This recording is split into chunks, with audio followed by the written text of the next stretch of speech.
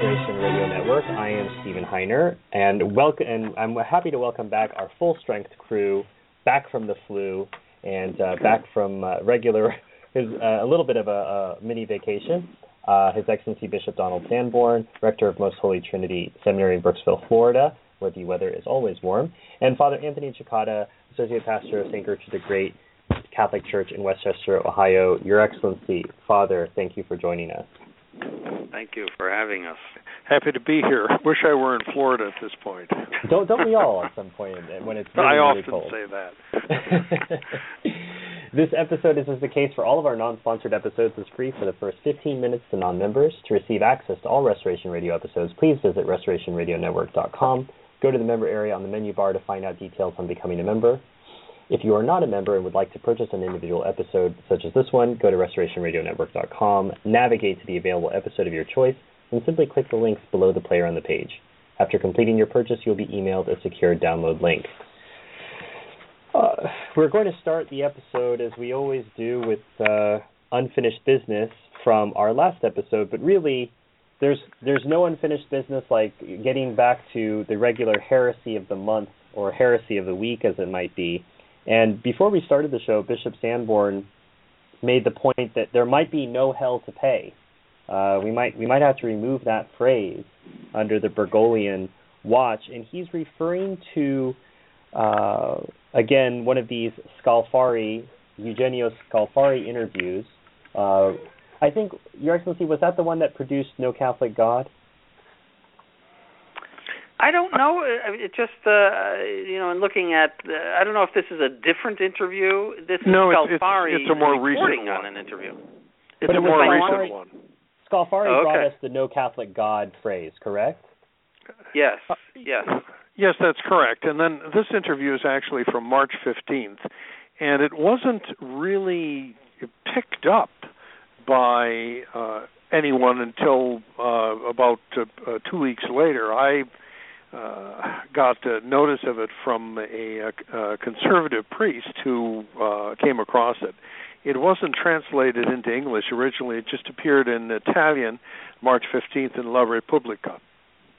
Well, and the Novus Ordo cleric in question is Father Brian Harrison, who Father Chicada has had, I think, some friendly contacts with over the years, correspondence about, shall we say, disagreements on issues. And I guess I'm interested, Father, why is Father Harrison translating this, and what was his takeaway from this? And obviously we have to look at the Italian and the translation you were provided. Well, he was actually quite upset by it, and lamenting the fact that, the Holy Father could possibly say something like this, and unfortunately it is heresy. And he was spreading word of this around to his friends and associates, simply, I suppose, just lamenting it. The fact that here we go again with another Francis interview. So that was basically the tenor of his circular letter. As I say, it didn't receive any coverage that I know of until after Father Harrison brought it up, and word got out sort of slowly, I guess.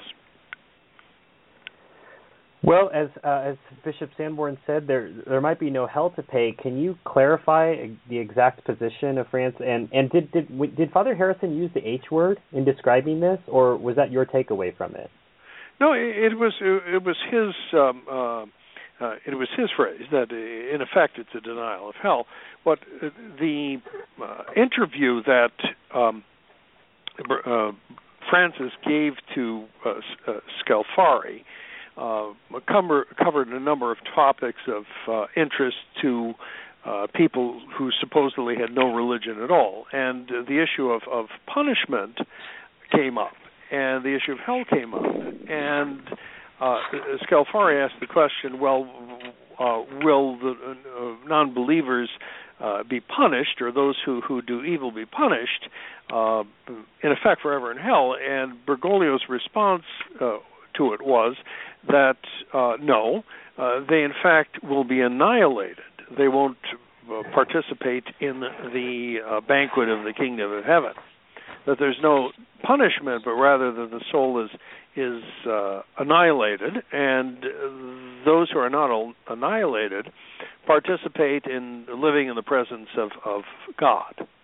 The souls that are destroyed or annihilated won't take part in the banquet. Well, so that was the statement reported. For our listeners, if you this is a radio show, so you can't see what I'm doing right now as I'm slowly backing away from my desk, because I'm trying to imagine what would happen to any pulpit that's going to feature Bishop Sanborn when he preaches on this. Because what's going to happen is that finger is going to go straight through the pulpit, and we'll have to get a new one, because this is not something that Bishop Sanborn would be very pleased about hearing. But it's just another part of our catalog of heresy. So I'm backing away from the desk, Your Excellency, if you'd like to take this on. Yes, and there was another heresy in this. He says that those who even lack the faith, but who have been nice to other people, who have loved others, good guys, but who don't have the faith will still go to heaven. He says, according to Scalfari, faith helps, but it's not absolutely necessary, as long as you've been nice, and you've been good to others. So that is itself a heresy, too, because without faith you can't be justified. As St. Paul says, without faith it is impossible to please God. And so, there's no charity without faith. So it's all full of heresy. But this is a blatant, the denial of hell and the idea of annihilation of souls, and that souls that are in the state of mortal sin will not go to hell for eternity and burn, is a distinct and clear heresy. It is contrary to the Council of Florence, the solemn definition of the Council of Florence, which said, moreover, the souls of those who depart in actual mortal sin or in original sin only descend immediately into hell, but to undergo punishments of different kinds. And then the Athanasian Creed, which is Solemn Magisterium, said, at his coming all men have to arise again with their bodies, which Ratzinger denies, and will render an account of their own deeds, and those who have done good will go into life everlasting, but those who have done evil into eternal fire. So that's as strong as the Nicene Creed or the Apostles' Creed. Benedict XII in 1336 said, with apostolic authority we declare that according to the common arrangement of God, the souls of those who depart in actual mortal sin immediately after their death descend into hell, where they are tortured by infernal punishments, and that nevertheless on the day of judgment all men with their bodies will make themselves ready to render an account of their own deeds before the tribunal of Christ. The Council of Lyons, the First Council of Lyons, said, moreover, if anyone without repentance dies in mortal sin, without a doubt he is tortured forever by the flames of eternal hell. Innocent III declared, the punishment of original sin is a deprivation of the vision of God, but the punishment of actual sin is the torments of everlasting hell. So these are just a few of the declarations concerning hell.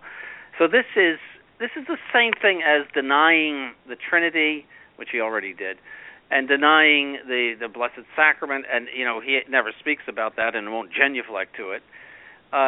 So this is a blatant heresy. This is not an error or something that needs definition. This is a defined doctrine of the Catholic Church, and he has denied it. So that's what makes it so troubling, I think, for the Novus Ordo conservatives, is, as I said to Father Cicada earlier today, the prosecution rests its case. We come in and say, Francis is a heretic. Here's the evidence. He denied a doctrine of the Catholic Church, a defined doctrine of the Catholic Church. There it is. Now the ball's in your court. And even I was reading the correspondence of Father Harrison. He said, there's no sensitivity to this.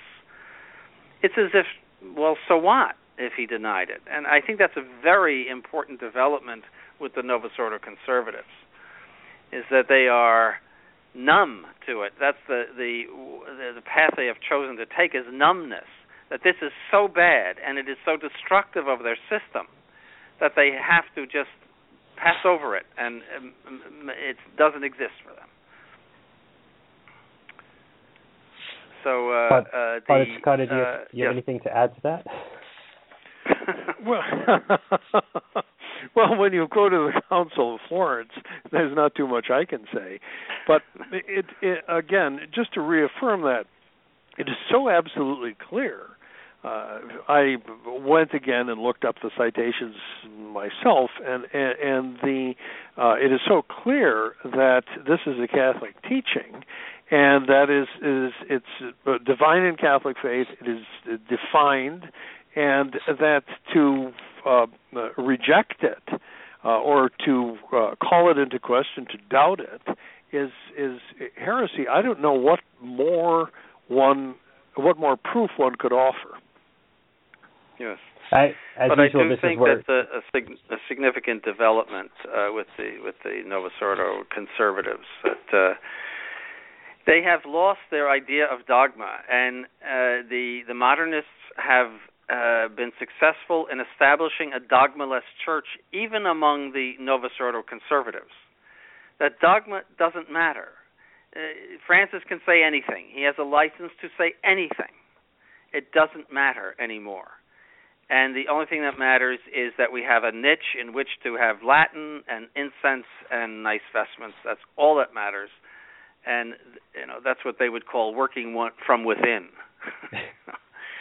And they achieve, the Novus Ordo conservatives achieve absolution from being in communion with this heretic by suffering. That is, they think, oh, this is terrible. Oh, we have to put up with this. When will it stop? And as long as they go through a suffering over these heresies that are coming out from what should be the mother of truth, that is Rome, these heresies, these blatant heresies, if they suffer through it, they feel that they are doing their part. I had sent an email to Father Cicada earlier in the week that this was a 5 eye roller. That means that this is, it's like a 5-star heresy. That means the Novus Ordo conservative has to roll his eyes 5 times in order to clear himself of any guilt of being in communion with Bergoglio. That is, he has to think, this is terrible 5 times and suffer from it 5 times in order to absolve himself. That's their case now. That is their condition. That's quite a visual. I don't. Is there a rubric to that? Do you go to the left twice and then back to the right 3 times, as with incense? I was trying to do that. You do it right. I was trying to do that. There be witnesses to it. It gives a new meaning to the idea swivel-eyed loony, I suppose. Well, but these are the people who are always saying to us, "You are not working from within. You've left, and you're just doing damage where you are. We're trying to solve this from within." And what are they doing? How are they solving it? They work every day with it. They offer the Novus Ordo Mass. They're in communion with this heretical hierarchy. What are they doing to solve it besides a pretty vestment, incense, and Latin? And in fact, that's not solving it at all, because it is a temptation for many people to say, well, nothing has changed because I have this little niche of incense and pretty vestments and Latin. And now Bergoglio has a 95% approval rating from U.S. Catholics. So that means the amount of people that are, say, rolling their eyes is 5% at the most, which is pretty I think cool. you're one of those people who, to quote a phrase, desires no impious communion with the ungodly. That was a phrase lifted from a letter from someone who is now a colleague of yours in the episcopate. So, since you desire no impious communion with the ungodly, you have to point this out. Now, for those who are quite comfortable with impious communion with the ungodly, I suppose we have to talk about the Germans, and specifically our friend Cardinal Casper and the German bishops, of which he is one. We have two reference points here. First is Casper's quote that Francis represents a paradigm shift.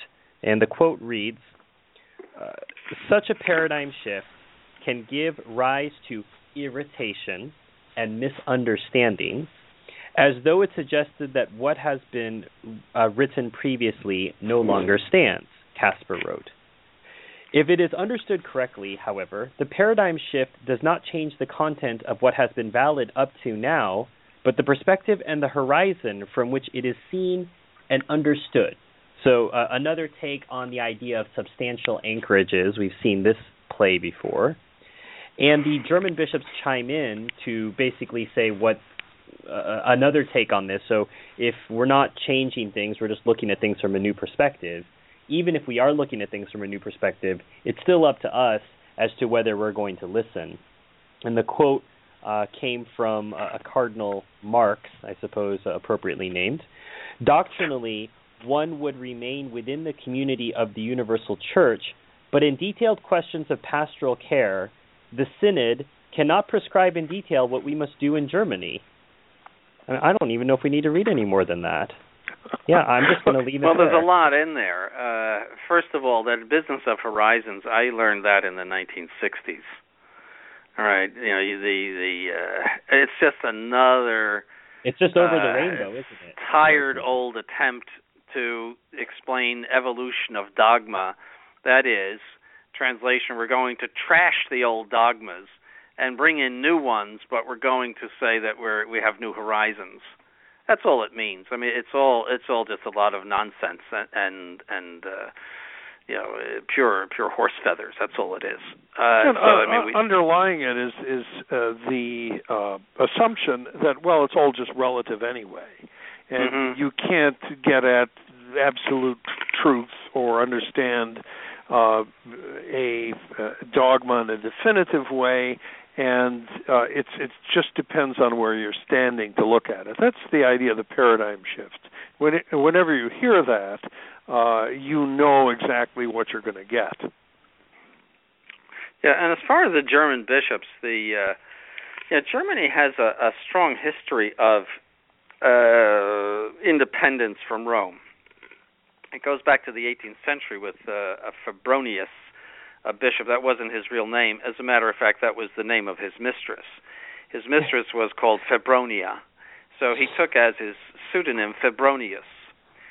And he wanted the Pope to be something like a Queen Elizabeth, that is, somebody sitting in Rome, presiding over the church. But the bishop had all the power, and of course, national bishops' conferences and all. I mean, he didn't use that word, but that was the idea.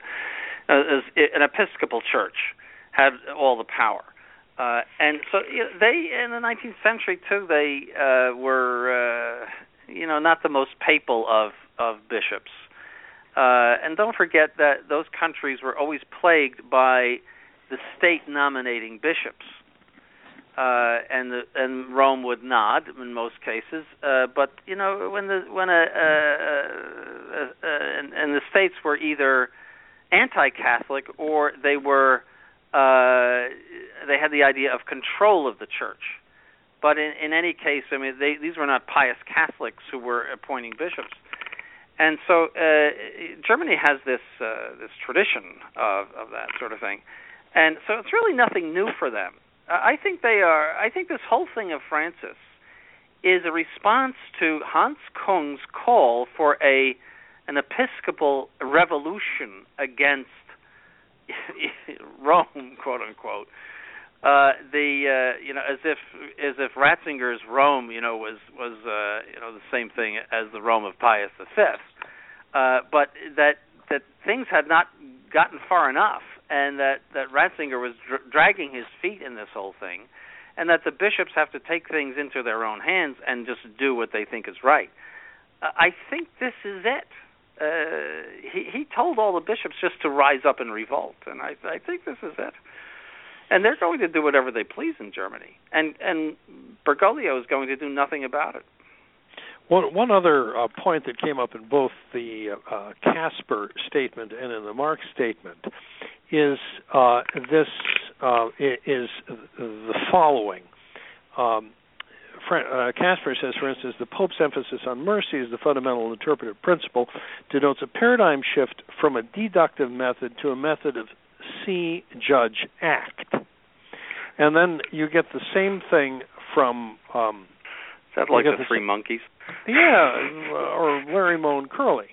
So the idea is that you do not act on the basis of theological principles that are based on what God has revealed, but you look around in the world and society, and you derive your method of action and how you look at reality and how you look at religion from what you see around you. So everything ends up being turned on its head. So that's also part of this paradigm shift, and that's what you see in the statements of Marx and of Casper. Yes, it's modernism. It's as old as the Model T. Yeah, and it's all in Pascendi, and it's just nothing new. I was reading a book recently by Dombress that was written maybe 110 years ago about liberal Catholicism. He was a Benedictine, and he said something very interesting which I never thought of. He said the liberal is someone, and especially the liberal Catholic, is someone who is ready to adapt to anything that happens. He says it's like an attitude or a mentality. It's not a doctrine. That whatever comes down the pike, whatever modern society delivers, well, we have to somehow accept it and adapt to it. That is the mentality of the liberal. So they are ready, really, to accept anything. And it is that liberal Catholicism that triumphed at Vatican II and triumphed in John the 23rd. And it means hitching the wagon of the church to the horses of modern society, to the horses of modernity. And, they can go pretty far. Who knows what's... modernity would like to deny Catholicism altogether and would like to completely transform the church into something that is totally unrecognizable, as if we're not there already, but yet more unrecognizable in comparison to its past before Vatican II. So that's the attitude we're looking at here. And, they say it differently, and it's wrapped in different wrapper every time, but it's all the same garbage. Next item we want to cover, you've alluded to already, Your Excellency, is the fact that Francis's popularity is very high. The key thing from this poll was 7 in 10 adults see the Pope favorably, up 13 points from his election 2 years ago. And can I ask this in the context of you were both alive during the time of John the 23rd. Is there a similarity between John the 23rd's popularity and Francis, or would you say Francis is even more popular than John the 23rd was? Mm-hmm. John the 23rd was very popular, but he was popular for those same reasons. I don't think he could have gotten away with what Francis is doing because Vatican II had not taken place. People were still pretty conservative. I think if he had come out and said there was no hell, I think there would have been a strong reaction. But it's definitely the same spirit and idea was there, and that is we should open windows. That was his big thing. Opening the windows of the church and aggiornamento, that we have to update the church. It's all the same principle as Bergoglio. It's just that he understood the limits of what he could say and do.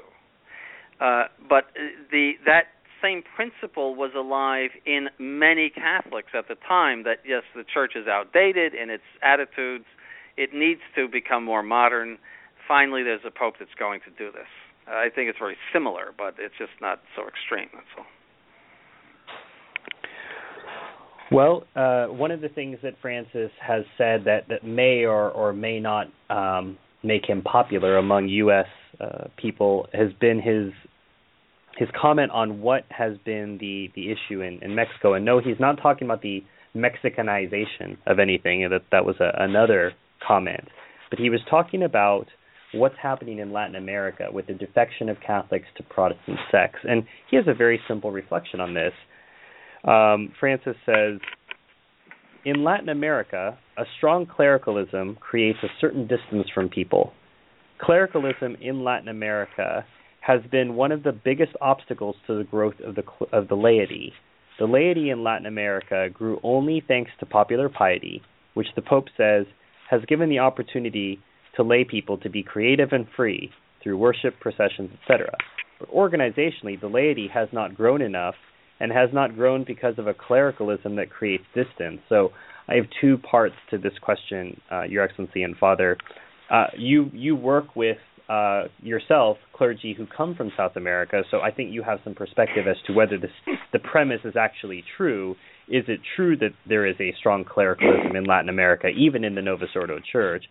And then can you, again, pull apart and deconstruct what this means that lay people have not had the opportunity to grow? What's the code here?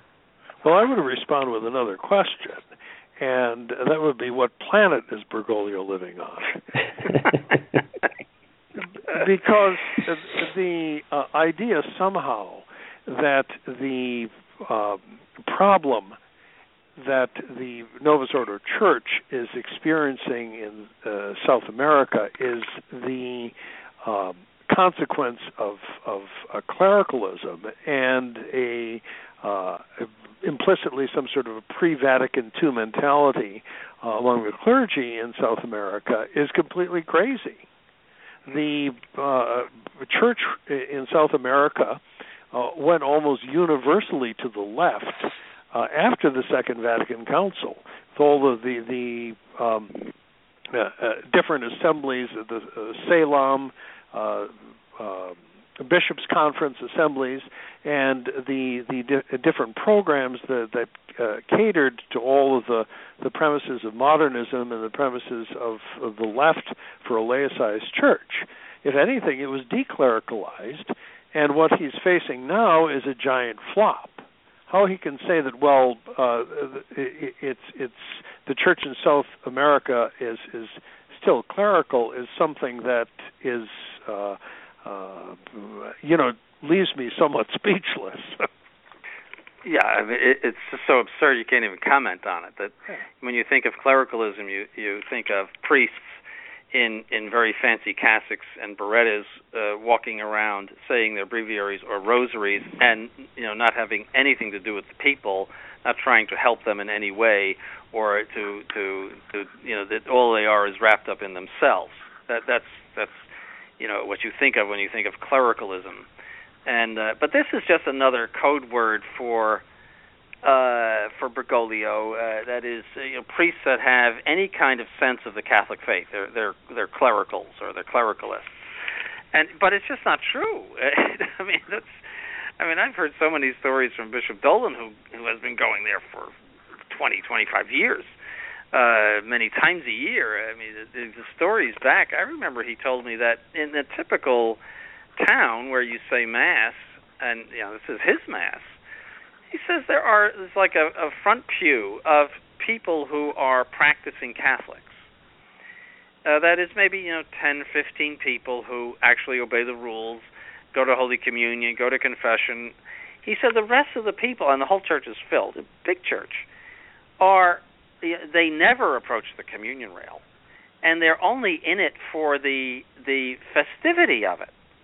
And that an awful lot of them are mixing Roman Catholicism with their ancient Aztec gods and various other pagan hangovers. That this is probably 90 or 95% of Mexican Catholicism. This is not what you'd call popular piety. There is no popular piety. There's popular festivity.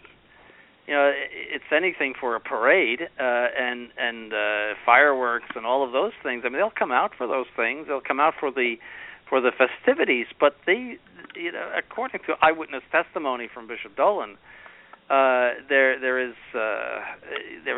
no popular piety in the sense of people who have the Catholic faith and are practicing the Catholic faith. I mean, there's very, very little of it. And that situation is one that has developed increasingly since Vatican II. You had that, at least in Mexican Catholicism in the rural areas, you had you had that element that the Church tried to fight against all the time. If you read the different the histories of the Church in Mexico, you see that the clergy were trained and very dedicated to combat all of those false ideas. But now, since the Second Vatican Council, since non-Christian religions are means of salvation, that all of this superstition is allowed and comes once again to the fore. So the problem is not clericalism. The problem is Vatican II. Mm-hmm. Even in Christian Catholic Europe, we don't realize that the clergy had to fight against a lot of that among the barbarians. It took many, many years, many decades, perhaps centuries in certain cases, to totally Catholicize the barbarians, who also, had one eye back on their old ways, and to convince the barbarians not to be cruel. There was a streak of cruelty in those barbarians, and it took a long time for the Catholic faith and its gentleness and charity to sink into them. The ancient Germans, for example, had the practice, if the man of the house should die, that they would put to death the wife and the dogs and then burn them all on a pyre. Because, what good is a wife and dogs if you don't show the man around? So they would just kill them all. That was something that the Church had to face. The faith is relatively young in the Americas, and it takes a while to pull those things out. But it was especially difficult among the Indians in those lands to get them to realize that they had to make an about face with regard to their paganism and to embrace Catholicism completely. But now that whole effort has been destroyed by Vatican II. As an example of resistance to clericalism that Bergoglio might not approve of, happened after the Second Vatican Council in one of the churches that our priests ended up taking over and serving down there.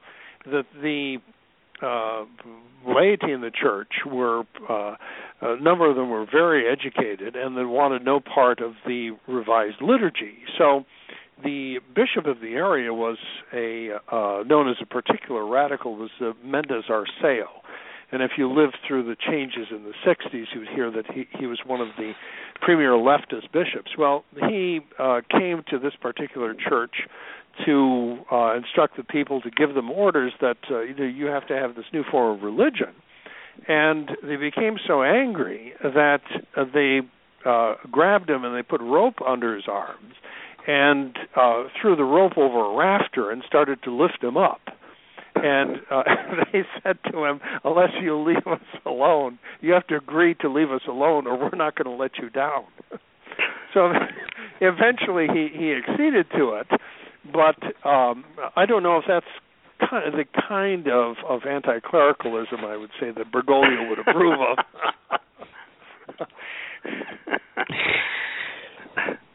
Well, I think all those points are well taken, Your Excellency and Father. And I want to use... Just one more point on it. It is that Vatican II is a flop. This is a reality that the Vatican II enthusiasts will not face. But it is a flop, and it has not produced any good fruit anywhere. It's just the conspiracy of the media. It's just not been. It's been misunderstood. We haven't yet gotten the real Vatican II. That's what we're waiting for. Again, I was asking. I saw an article in the Wanderer a few days ago or a week ago about how the Diocese of Madison is attracting all of these seminarians. Madison, Wisconsin. Yes. I said to Father Cicada, what's going on in Madison? He says, oh, they're conservative. The bishop's conservative. And it just always is true that wherever there is any manifestation of even slight conservatism in the Novus Ordo, some vestiges of the Catholic faith, they get vocations. It's true of the nuns' orders. It's true of seminaries. They draw the vocations, and vice versa, where you have progressivism and standard Vatican II fare, there's virtually nobody. So it constantly repeats itself. I dare say we have some Restoration Radio listeners who are inside those seminaries. We had at least one who was at the seminary in St. Louis, who's a Restoration Radio listener, and they had the traditional Mass suppressed, and they were just told, that they were being focused on externals. When some of them had come to that, they had come to the seminary just because they knew they were going to get access to the traditional Mass, not even knowing that they would get a celebret to celebrate it one day. And then they were just told that they were focusing on the wrong things when they got upset that it was suppressed. He must have to listen to the Restoration Radio the way the Germans listened to the BBC in World War II. That is, they would put their ears up to the radio, and keep it very low. Indeed, I think you're right. I want to draw another corollary to John the 23rd. Everyone had always, and again, I'm saying everyone, as I'm reading about this historically, not as someone who was around, but this idea that he was a transitional pope within the accommodationist and anti-accommodationist wing, that he was a reaction to Pius XII, but that he wouldn't be around very long. And this gave him some advantages that were being brought up in this interview that was done with Francis in Mexico. 3 things specifically were listed: mobilizing the base, putting off the opposition, and making the job manageable. Father Cicada, can you unpack that a little bit? The advantages of being told that you're a transitional pope or you're going to have a short papacy. Well, the idea is that, one of the ideas is that this is actually part of Francis's strategy to get more accomplished in a shorter period of time, because he does have this tremendous credibility with so many people as a so-called reformer. So by saying I don't have that much time to accomplish this, the idea, the strategy, is that this will motivate people more to get things done. So that was one point, an excellent point that John Allen made in his analysis of the Bergoglio Mexican interview. The other, the second point, which is also very good, is putting off the opposition. That if the people in the Vatican who might be inclined to resist any sort of radical changes think, well, this guy isn't going to be around for a long time, let's just humor him a little and wait for better days, the possibility there is that they will not be so inclined to frustrate what he wants. There's another analysis of Bergoglio and the length of his so-called reign and what his role would be in the revolution, that he is compared by one commentator to John the 23rd, and that the hope of the left is to get someone, a Paul VI type figure like this Cardinal Tagle from the Philippines, who also has a lot of cred now, who's a younger guy, to really put the revolution permanently in place. So that's what we're looking at. But I have to say that Bergoglio looks pretty healthy to me. And I think he's going to be around for a while. Mm-hmm. Yeah, every revolution needs its Voltaire, its Robespierre, and its Napoleon. And I think John the 23rd was Voltaire, Paul VI was Robespierre, and John Paul II was Napoleon. So anyway, but that's a historical comment. Would this make him Louis Napoleon then, Your Excellency? No, I think Francis has started a whole new revolution. The period of what we might call Vatican II is done. Now it's kind of a Vatican III thing. They have graduated from Vatican II. Vatican II having a certain respect, we might say. I use it very loosely, but for continuity, Francis has absolutely none. He doesn't give a hoot about continuity. He just sees that there has to be an overturning of everything that has any sort of a vestige of Catholicism, pre-Vatican II Catholicism in it. He attacks it, and he tries to overturn it as much as possible. I mean, going after the very aspects of the natural law, such as the ban on sodomy and adultery and fornication. I mean, it appears that those things are going to be approved of in his own way, by saying we have to be merciful or some other, but effectively approved of in the fall at this synod. And so I think it's a whole new era. I think we are post-Vatican II, and this is a new John the 23rd, and we'll see a new Paul VI, and then a new John Paul II. It's to me that's the way it's a complete shift and a whole new era for the modernists. I think that's a very interesting perspective, Your Excellency. The fact that you're basically saying that Vatican II is almost passé. That it's a quaint little notion, isn't it? That Oregon would have the pride of place in the liturgy. I mean, what a quaint little notion that is. We're way past that. Also, the view by Novus Ordo conservatives that Ratzinger is their great hero. I mean, this man was Mr. Left-wing radical in the 1960s, and even during his beautiful pontificate, and I use that very loosely. He was the one that said that you could use condoms. Right. This makes Bergoglio look good. I mean, he comes out and says, I have to remind you of all of that, but that essentially you can use condoms, and which is totally against the Church's teaching concerning morality and those things, and yet he survives as the great one for these Novus Ordo conservatives, and he denied the resurrection from the dead explicitly. That people will be reunited to their bodies. He has explicitly denied that. Many other heresies he has declared in the course of his quote-unquote cardinalate and quote-unquote papacy. Yet he remains he's like the Pius XII for them. He is the old guard.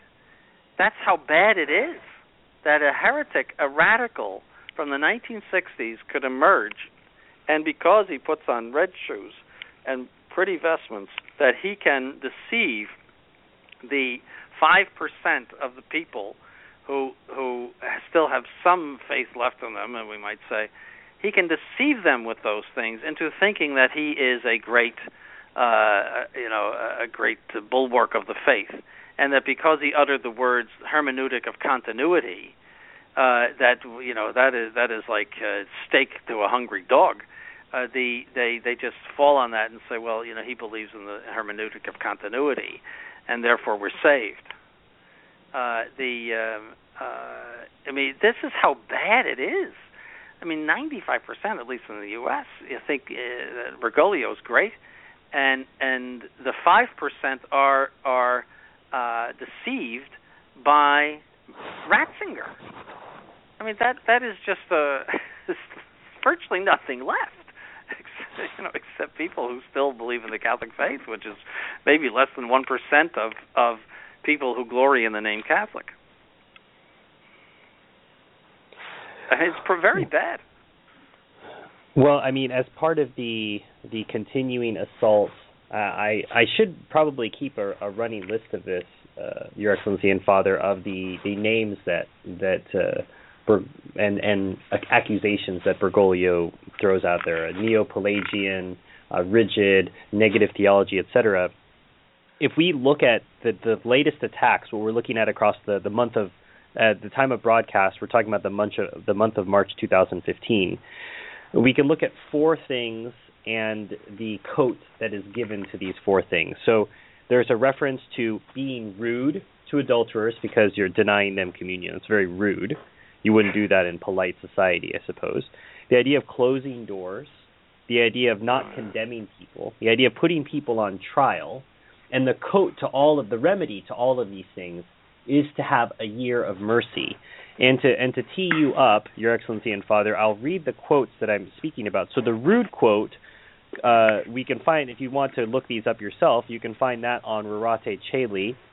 The story was put out in March, in a reference to an Indian bishop, and that is India in the subcontinent. The quote was, "I have heard of so many Catholics being rudely refused Eucharistic communion because they are divorced persons and have remarried. We need to be kind and compassionate in communicating the church doctrine and dogma. We should have polite dialogue with the faithful instead of rudely turning them away." So that is the rude issue. Then the idea of closing doors. This was a story from the Vatican Insider, and the quote was, Francis said, "A man or a woman who feels sick within their soul, sad, who may have committed many mistakes in their life, at a certain point feel the waters stirring, the Holy Spirit move something, or they hear a word, or, quote, I would like to go, unquote, and they muster up the courage to go. And how many times does this person find closed doors within the Christian community? You can't. No, you can't. You made a mistake and you can't. If you want to come to Sunday Mass, but stay there and don't do anything." And there you have it. Christians who think like doctors of the law destroy what the Holy Spirit does in people's hearts. I could tell them something they could do on Sunday if they came to church. They could go to confession. And they could promise in the confessional to give up the false husband or the false wife and live a life of chastity, and then they can get absolution and go to communion. That's so negative. They could do that. This is very, very, very negative. I think I'm a doctor of the law. Right. Exactly. Along the same lines of that, Your Excellency, we've got the trial. Again, Francis points out the 3 women, the saint, the sinner, and the needy woman, all allegorical figures of the church, suffer from the lack of mercy. And he's referring here to Susanna, an adulterous sinner, and a poor widow. Today, too, when God's people come across these judges, they suffer a merciless trial, both in the civil and in the church spheres. Merciless judges like Bishop Sanborn, of course. Ugh. And no the mercy remedy at all on me. The remedy to this is to come up with the Holy Year of Mercy. And Father Chikad has alluded to this. I think we did this on the last show, that the Year of Mercy is really just the year of anything goes. So it's the year of sodomy, fornication, and adultery. That's what the translation is. Yeah, Your Excellency Father, I'll just sit back. You can take any one of these roads you'd like to. Being rude, closing doors in people's faces, putting people on trial, condemning people, and that what we really need is a year of mercy. Well, it all goes in the same direction, and this is the theme keeps on coming up all the time in these Francis Watch shows, and he is so consistent with this that every month there are at least a couple of statements that follow this particular theme, and the idea always is that you have forgiveness for sin without true repentance, and that it is unmerciful to insist on repentance as a condition for forgiveness and for absolution, and that people are to be left in their sins, and that this somehow is an act of mercy. So it's this overwhelming theme that he is pushing, and the end goal of it is to wear down the moral law in hopes of attracting worldly people to the church, without worldly people who don't have moral principles to the church, without insisting that they repent of their sins. So he keeps on sounding this theme, and obviously he is determined to do this, at least as far as the sacraments for the divorced and remarried. I mean, if you have all of this propaganda painting those who insist on observing the divine law when it comes to this, you can tell exactly where he's going. Now, I would also characterize it as childish demagoguery. I mean, to compare somebody who is insisting on the moral law, that the moral law be observed, to a doctor of the law like a Pharisee or one of these other stupid and really childish concoctions that he comes up with, it's something insulting to intelligence. But it's demagoguery because he knows that that will ring a bell in people's minds. You know, oh yes, isn't that terrible? You know, and we love each other, and we should be able to go to Holy Communion because we love each other, and our sin should not be held against us for the rest of our lives. It's fallacy. It is the deliverance of error through. You'd have to be really either a very bad will or stupid not to understand how childish these comparisons are. But he knows exactly what he's doing. He knows that he is breaking down the traditional morality of the Catholic Church, and he knows exactly how to do it. And he knows how to please the media. He's the darling of the media, and he knows how to please liberals. And he's doing a great job of all of that. And his opposition is virtually none. I was recently in contact with a priest in Europe who says Mass for about 20 or 25 people. He's a Novus Ordo priest, but he doesn't say the Novus Ordo, but he's in a diocese, and he says a motu proprio Mass. And he says that when he talks about the errors and heresies of Bergoglio, that the people come back to him and say, "Oh no, he's very orthodox." So they will not permit him or tolerate his speaking badly about Bergoglio. And so there's really no opposition to him. There's nothing at all. Not even the Society of St. Pius X will blast him. I mean, what we are doing right now is probably the unique public voice of objection to what he's doing. The Novus Ordo conservatives have collapsed in front of him, Society of Pius X, and even, I would say, Bishop Williamson, who had a perfect opportunity to blast at his recent consecration of Bishop IV, but issued a very vague and weak reason for the consecration. I mean, he should have listed all of the heresies of Bergoglio, all of the heresies of Vatican II. He should have talked for an hour or more why this is a necessary thing to do. I mean, I don't agree with his position, but I can understand why he did what he did. But he was in a perfect position. Also, that he has the media, he can summon the media anytime he wants. He did virtually nothing, and he excuses them, the modernists, with his system of mente vacantism, and he recently had a blog reiterating that these people are incapable of knowing error or incapable of heresy because they're liberals and they cannot wrap their minds around any idea of a fixed truth.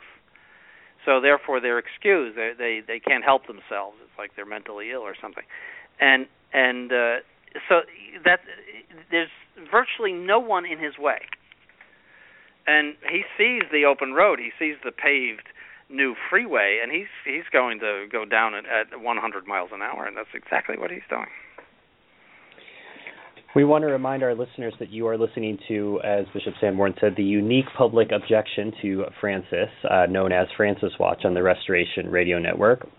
I'm your host, Stephen Heiner, and I'm joined by His Excellency Bishop Donald Sanborn and Father Anthony Cicada. And tonight we've been giving people tips on how to slam doors in people's faces, how to condemn people, how to be rude, a year of mercy, the significance of a short, quote-unquote, pontificate, Francis being someone who could be sought in a political year. His popularity is so high, he might be sought out by the Democrats and the Republicans.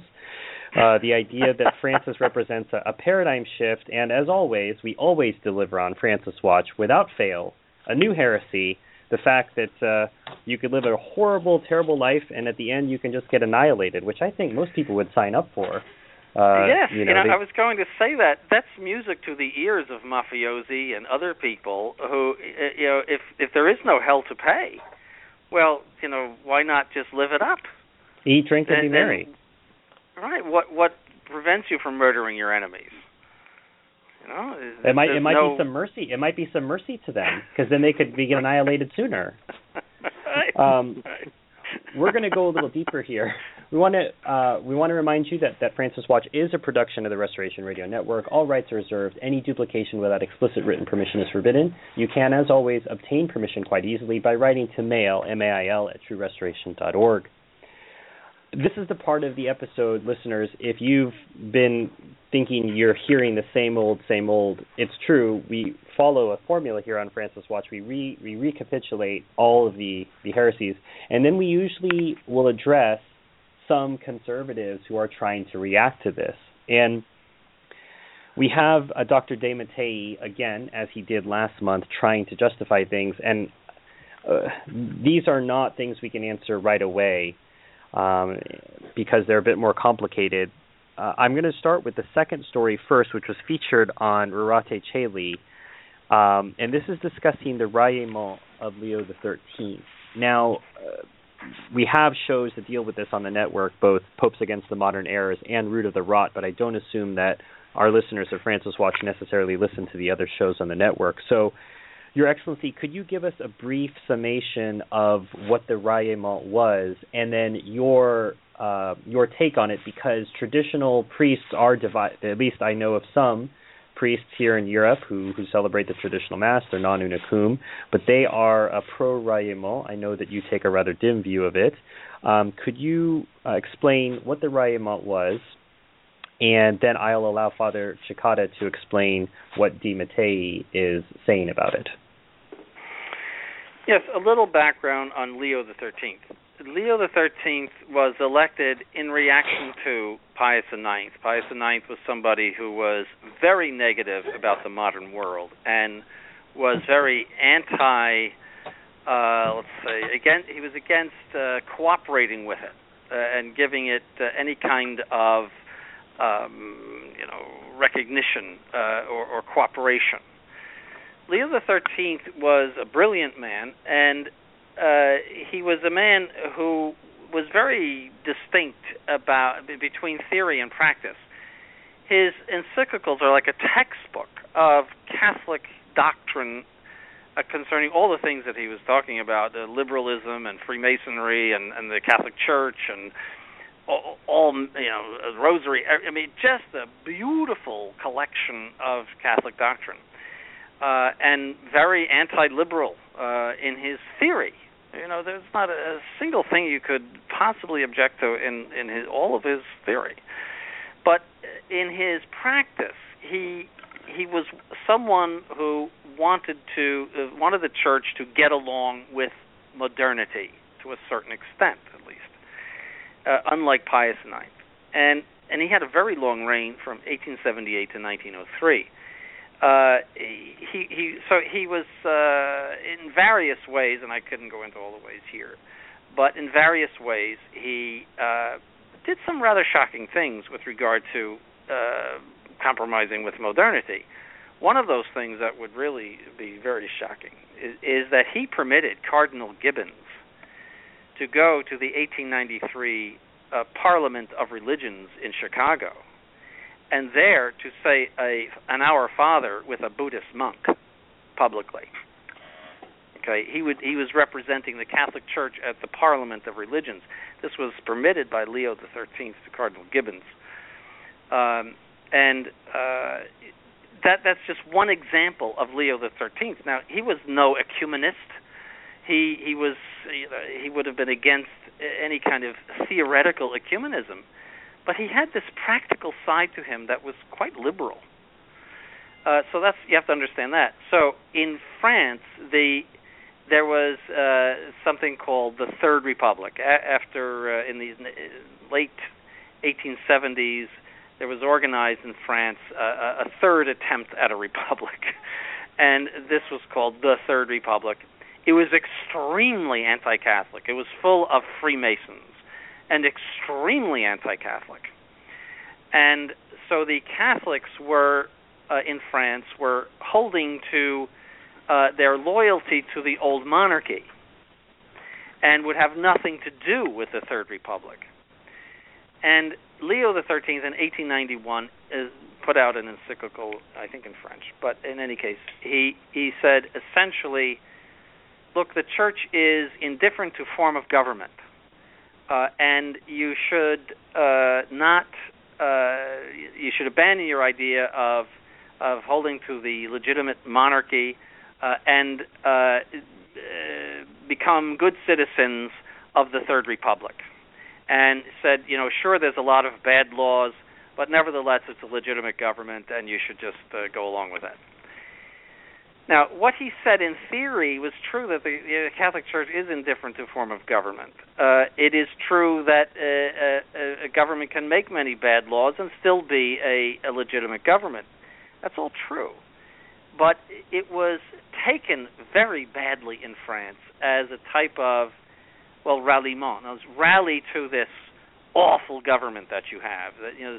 That your attachment to the old ways is wrong, and you need to become with it in the form of government and in the whole program of the Third Republic. That's the way it was taken. Now, there's discussion as to whether that's what he meant or that's a false way of taking it. That's where the discussion revolves around that. There was just exactly how much he meant by it, and there's back and forth on that as far as the prudence of it. So that's the background. Now, Dr. Desmatais has been doing a number of blogs that have appeared on Rorate, giving us examples of popes who did imprudent things in the past. And one of them was Paschal II, who permitted lay investiture. That means lay people giving power to bishops without the intervention of the Pope. And the second one that I saw, there may have been others, was this thing of the ralliement, that this was obviously an imprudent thing to do. I was told back at a Cone, now don't forget those are French people, but that Leo XIII regretted bitterly his what he did in France on his deathbed, that it turned out very badly in France. But in any case, so these are examples of imprudent things that popes did. And the obvious lesson, if you read the blog, is, Bergoglio's doing some bad things too, but, we shouldn't dump Bergoglio into the Sedevacantist pit just, because he's doing some bad things. Look, these are great popes in the past who were resisted in what they told us to do, resisted by good Catholics, and therefore we should just hold on.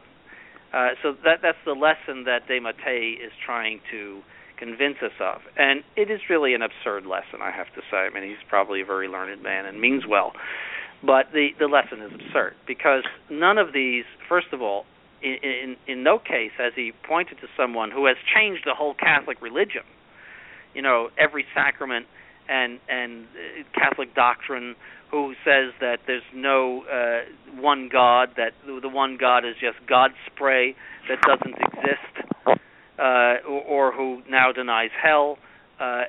He's not citing any of that. He is not citing a worldwide destruction of the Catholic faith. He is citing some imprudent things that popes have done in a specific area, that is, in a specific region or in a specific subject. And they are able to do imprudent things. It doesn't affect doctrine. They are not infallible or even necessarily wise in their choices that they make. And you could point out many other cases where popes have made some pretty bad choices as far as what to do. So the analogy falls flat on its face, but it shows that they're worried. It shows that the Novus Ordo conservatives really see Bergoglio as a big, big problem and how they're going to deal with him. They are worried to sick, I think, about what that synod is going to produce, because you can see that Bergoglio is pushing for the most radical statement from out of that synod in the fall. You get the impression from reading Dr. de Mattei's articles that he is floundering around. He had several articles along these lines before. One of them actually concerned the issue of the question of a heretical pope and the Paul IV bull cum ex apostolatus officio.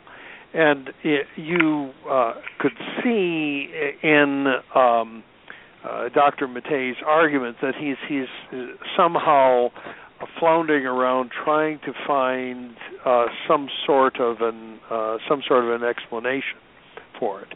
And this is the same thing that he's doing in these two articles, the one on Paschal II and the one on Leo XIII.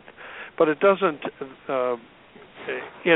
He is a smart man, and if he steps back from it, surely he knows it goes beyond simply the question of prudential mistakes on the part of the Roman Pontiff when it comes to who's going to appoint bishops in the Church, which, after all, is just a matter of ecclesiastical law. It's been done in many ways, many different ways, throughout the history of the Church. Or on a political question, the question of should you go with a republic or not. But the analogy does indeed fall flat on its face. You can't find an explanation on this level. And also, it's a call to resistance. That's going to be the Novus Ordo conservative response to a bad outcome of the synod, and that is we are going to resist. We already saw it in Cardinal Burke, who backed off of it, when pressed. But nevertheless, he came out with that word. So there might be a necessity to resist, and you'll be like Saint Bruno, who resisted Paschal II. You'll be like those great Catholics in France who resisted Leo XIII. And that's the message, and it's nonsense. Yes, can you resist a pope who is doing some harm through a decision of imprudence to, say, a diocese or something like that? If a pope decided to close all the churches in a diocese, yes, that would be a way in which you could resist the pope who is, doing harm. And I think St. Robert Bellarmine even spoke about that in a specific way and in a question of practical prudence. You could, without any sin, resist something like that. But we're not talking about that. It's apples and oranges. This is faith. This is God spray. This is whether hell exists. It's just, again, it's childish to talk about these things in such a way. It's an insult to our intelligence. Tell us about popes who have denied the faith in the past and have imposed upon the whole Church their own denial of the faith. Well, we'll listen. Okay, we're waiting. We'll be waiting for a while, I think. Right. Because that's the analogy. You see, some go to the Great Western Schism for analogy. Oh, there was 3 popes, but there's no analogy there because the problem was a question of election. It was not a question of faith. There were dubious elections, just like when Bush didn't know whether he was president or not because Florida couldn't figure out how to vote. There was a doubtful election. that has nothing to do with the qualifications of the person to serve. And so there is no analogy between the Great Western Schism and what we're facing now. But they're desperate to find something in the church's past to compare to what is now, so that they can say, well, there's really nothing new, and we've been through this before. But it's all false, and it just is a waste of the time of the intellect to even read those things.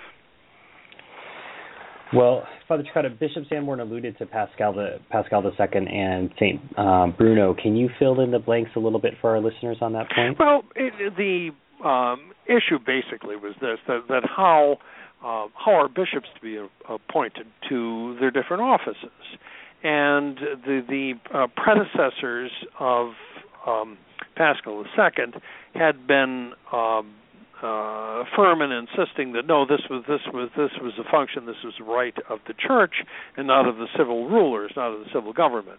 But Pascal II was pressured by the emperor at that time and decided to give in on this particular point to the emperor. And he was resisted in the sense he took a lot of flack from different members of the clergy, including St. Bruno of Segni, saying that this is something that is against what popes have done previously, and you should not do it. But even with that sketchy an outline of the situation at that time and what the issue was, it was purely a question of ecclesiastical law. It wasn't a question of divine law. The issue of how bishops are going to be appointed, there were a number of different ways in which that was done in history. And St. Bruno objected to the course that Pascal II had chosen. Okay, fine. But you can't make an analogy between that, which is merely a question of ecclesiastical law, and what Bergoglio is doing, denying hell, because it's two absolutely different levels. So the analogy, not only limps, but it can't even get out of bed for this one. Well, I mean, have mercy, Father, have mercy. Pius VII did this. He conceded the same thing to Napoleon. Yeah. There's under pressure, but it's just no analogy. It has nothing to do with it. It's just a bad decision on the part of a pope concerning a point of ecclesiastical law. The faith, denying the Trinity, denying hell, all of the other things that he has said and done that are so blatantly heretical. I mean, there's no comparison at all. It's just not really worth talking about. But it does show they're desperate. They are desperate to find an explanation. There was an article in a German magazine from a Monsignor who said that because Bergoglio is the vicar of Christ, essentially, he can act up and say all of these things and do things that are not very good, because it shows the difference between Christ and his vicar. Well, it doesn't matter because you're going to get annihilated at the end anyway. I mean, forget about who is he to judge. I mean, who is he to care anymore? Right. All of the bad people are just going to be annihilated anyway. So. Well, when you get rid of hell, these final three news items seem almost trivial, but I think that they are important for us to talk about. The first is the announcement that Oscar Romero is to be beatified on May the 23rd. Sort of a quick fire, this is the lightning round, Your Excellency and Father. Reactions. Oscar Romero to be beatified. typical leftist type that Bergoglio would have liked, and as usual, dispensing with any notion of miracles, whatever miracles would pass for such in the post-Vatican II Church. What Romero was known for was his political stance, rather than being a martyr for the faith in any way, shape, or form. He was a martyr for his political stance, if you want to talk that way. But the people who discussed this particular issue were in favor of it. The cardinal who announced his imminent beatification said that, he was a martyr of the Church of the Second Vatican Council. So that's a good thing, I guess. And at least we know that because the people who shot him were traditionalists? I mean, were they on their knees at the traditional mass with rosaries? Is that the idea? I don't think so, but at least we know that Oscar Romero's not been annihilated. I don't know. Maybe he can be brought back from annihilation. Oh, yeah. Well, if only they had used the strategy of shutting the doors on those people, then they may not have gotten in to shoot him in the first place. That's right. So it's crazy. The next newslet item, the death penalty is inadmissible, and we get this coming out of the Vatican News Service. The quote is, "Nowadays, the death penalty is inadmissible, no matter how serious the crime committed. It is an offense against the inviolability of life and the dignity of the human person." Man, I hate that phrase. "Which contradicts God's plan for man and society and his merciful justice and impedes the penalty from fulfilling any just objective. It does not render justice to the victims, but rather fosters vengeance." Again, reactions, Your Excellency, Father, the death penalty is inadmissible. Oh, it's defended by all moral theologians. It's contained in sacred scripture. I mean, what about the command of Moses to stone the people to death for adultery, for example, or for heresy, for blasphemy? They wanted to stone our Lord for blasphemy. That was part of the Mosaic law. So he would have to say that God approved of something in the Mosaic law that was contrary to the dignity of the human person, which of course would be the most horrible thing you could do. So God was wrong when he imposed those things. But the Catholic Church has always approved of capital punishment and has used it. Pope Pius IX himself assisted at the beheadings of people who were criminals when he was the king of the Papal States. As a matter of fact, there were people put to death by papal police and papal members of the papal army in the 1830s, 1840s for rising up against the Pope. So you'd have to, again, it's trashing all of Catholic tradition. It has always been defended as a legitimate thing to do. It's based in sacred scripture. And trashing Catholic tradition, and in the meantime also appealing to the left, because you get points with the media for saying things like this, that the death penalty is inadmissible.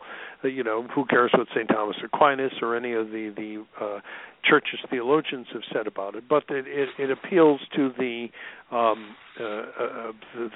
political program of the left, so he gets points for doing that. And the death penalty has always been a deterrent to crime. Going to the electric chair has always been very much feared, or the gas chamber, or now in Utah, the firing squad has been something very, very fearful for criminals. But to be locked up forever in a comfy prison on taxpayer money, maybe the Vatican would like to help these various nations giving up the death penalty to, maybe they can hand out the money that is necessary to keep these people going for 50 years or more in one of these prisons. I mean, it costs a tremendous amount of money to keep these people alive. It's just one more collapse,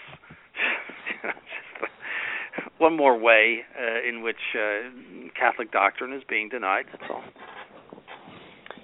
The last news item comes from Bergoglio channeling Paul VI, when Paul VI said that the United Nations was the last best hope of mankind.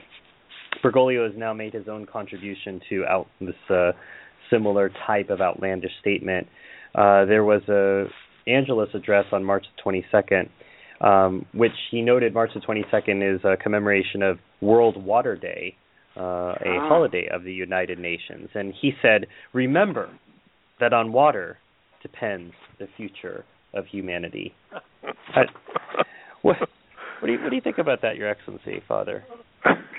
Will that be offered as a point for meditation for the seminarians tomorrow?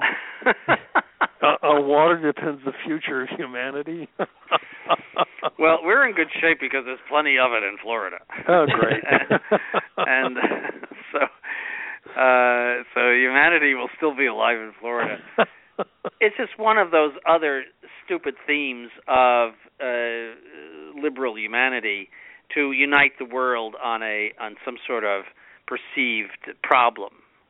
That like the global warming, which is absurd, and then now water. We're not going to have any water, and so it's a way in which to unite the planet ultimately into one world government and one world religion. And he is making a religion of ecology, which everyone would agree about, or at least liberals, and which are most people on the planet. And so that's all it is.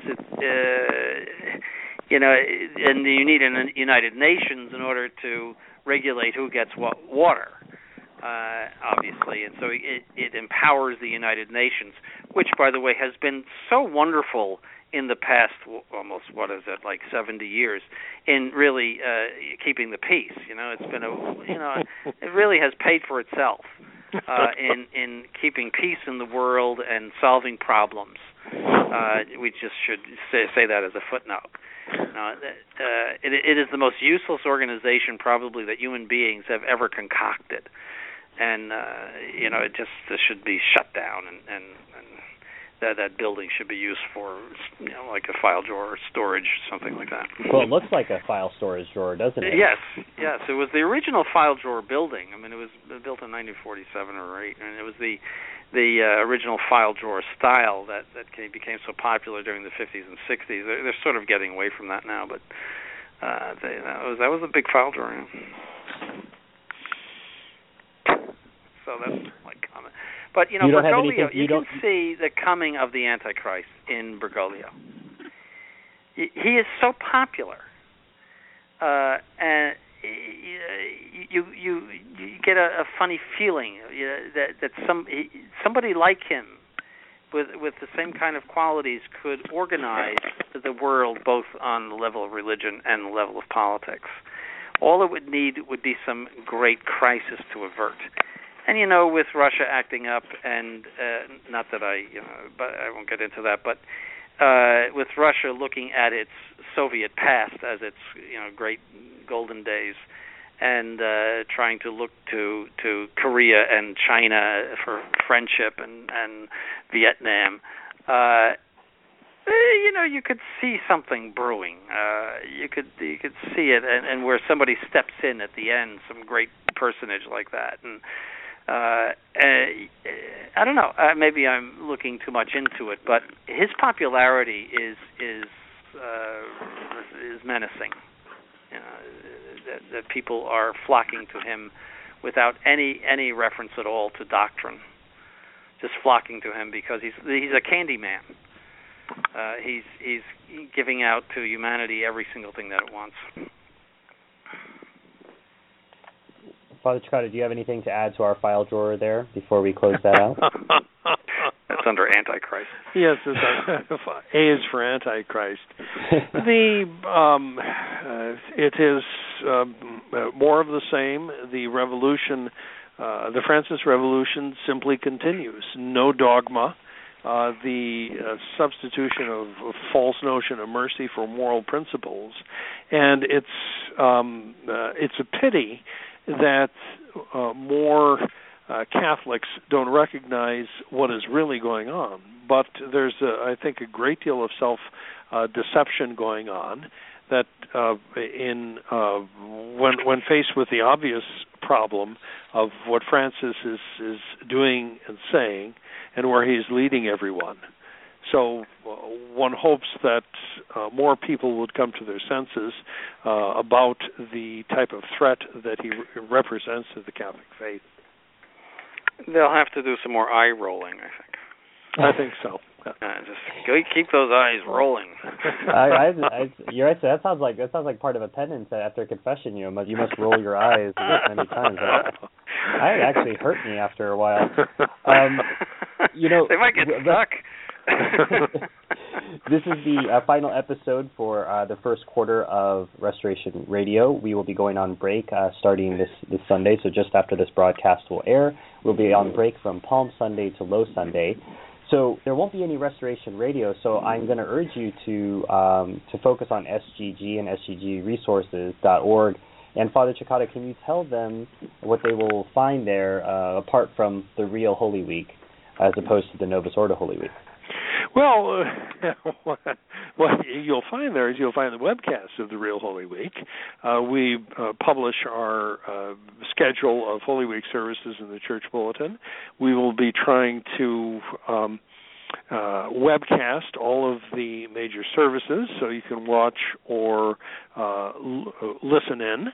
And you can find also a way now on the on our site to donate Easter Lily memorials and as well to enroll yourself or loved ones in our Easter Novena of Masses, High Masses, which you can also watch on sggresources.org. And you can also hear the new organ. We'll be using the trumpet stops on that for the first time on Holy Saturday morning to herald the Gloria. So you can listen for that. Get earplugs. Oh, definitely. I would just like to part with one more quote about hell from Pope Pelagius I, who was a fairly early pope, if we have time. Do we have time? Mm-hmm. We do. Yes. He said, "The wicked, however, remaining by choice of their own with vessels of wrath fit for destruction," that's from St. Paul, "who either did not know the way of the Lord, or knowing it, left it when seized by various transgressions, he will give over," meaning God, "by a very just judgment to the punishment of eternal and inextinguishable fire, that they may burn without end." It doesn't get any clearer than that. No. It doesn't. Well, that's just because you don't have the right horizon, Father. Yeah. There's no change here. You need to look at it from a different perspective. Yeah, I think so. Yeah. Well, we're going to have webcasts of ceremonies there. So, and I want to, Father might not mention this, but there is a cost involved with broadcasting those. So make sure that as part of watching those, that you make sure to give generously to the program that webcasts those, and that's available again on SGG Resources. You can even set up a monthly donation if you'd like. I don't think you'll be doing any webcasting, but the seminarians should have a pretty busy week, right, Your Excellency? Yes, they will. Holy Week is always very, very busy. It's a beautiful week, but there's a lot of work. They stay up late. There's things to polish, and everything has to be perfect. And I have to bless the oils. Bishop Dolan gave me a few years ago, the job of blessing the oils, which is a big ceremony. And yes, and they just are finishing their exam week, so they're having a hard 2 weeks. They'll be happy to when Easter arrives, and they can relax a little bit. So they're looking to be purged, but not necessarily annihilated as they go through these next 2 weeks. Yeah. And yes. Some of them might accept annihilation on one of those nights. 2 years ago this month, we did the show, the flagship show that was after the election of Francis. So we are here 2 years later, and I'm going to close this episode, Your Excellency Father, by asking you just one point of reflection from 2 years ago. Is there anything that you can think, if you went back to 2 years ago when we did that first episode on this gentleman who up to this point really nobody knew about except people maybe in South America or among the Vatican watchers? what's this one point of reflection whenever you deal with Novus Ordos, etc., that you feel is an important point to bring out, or have we covered that all ad infinitum today? I think from the beginning, we certainly recognized in Francis the embodiment of the Vatican II revolution, and that was something that was clear to us right from the beginning, having dealt with people like him, and he certainly hasn't disappointed as far as that prediction goes. Yes. We knew him to be a radical, and he has delivered. Well, I think that says it all. Your Excellency, Father, we wish you a good end to Passiontide and a good Holy Week, and we look forward to continuing on with you on the other side of our season break and on the other side of this liturgical season. Thanks so much, as always, for your time. Thank you. Thank you.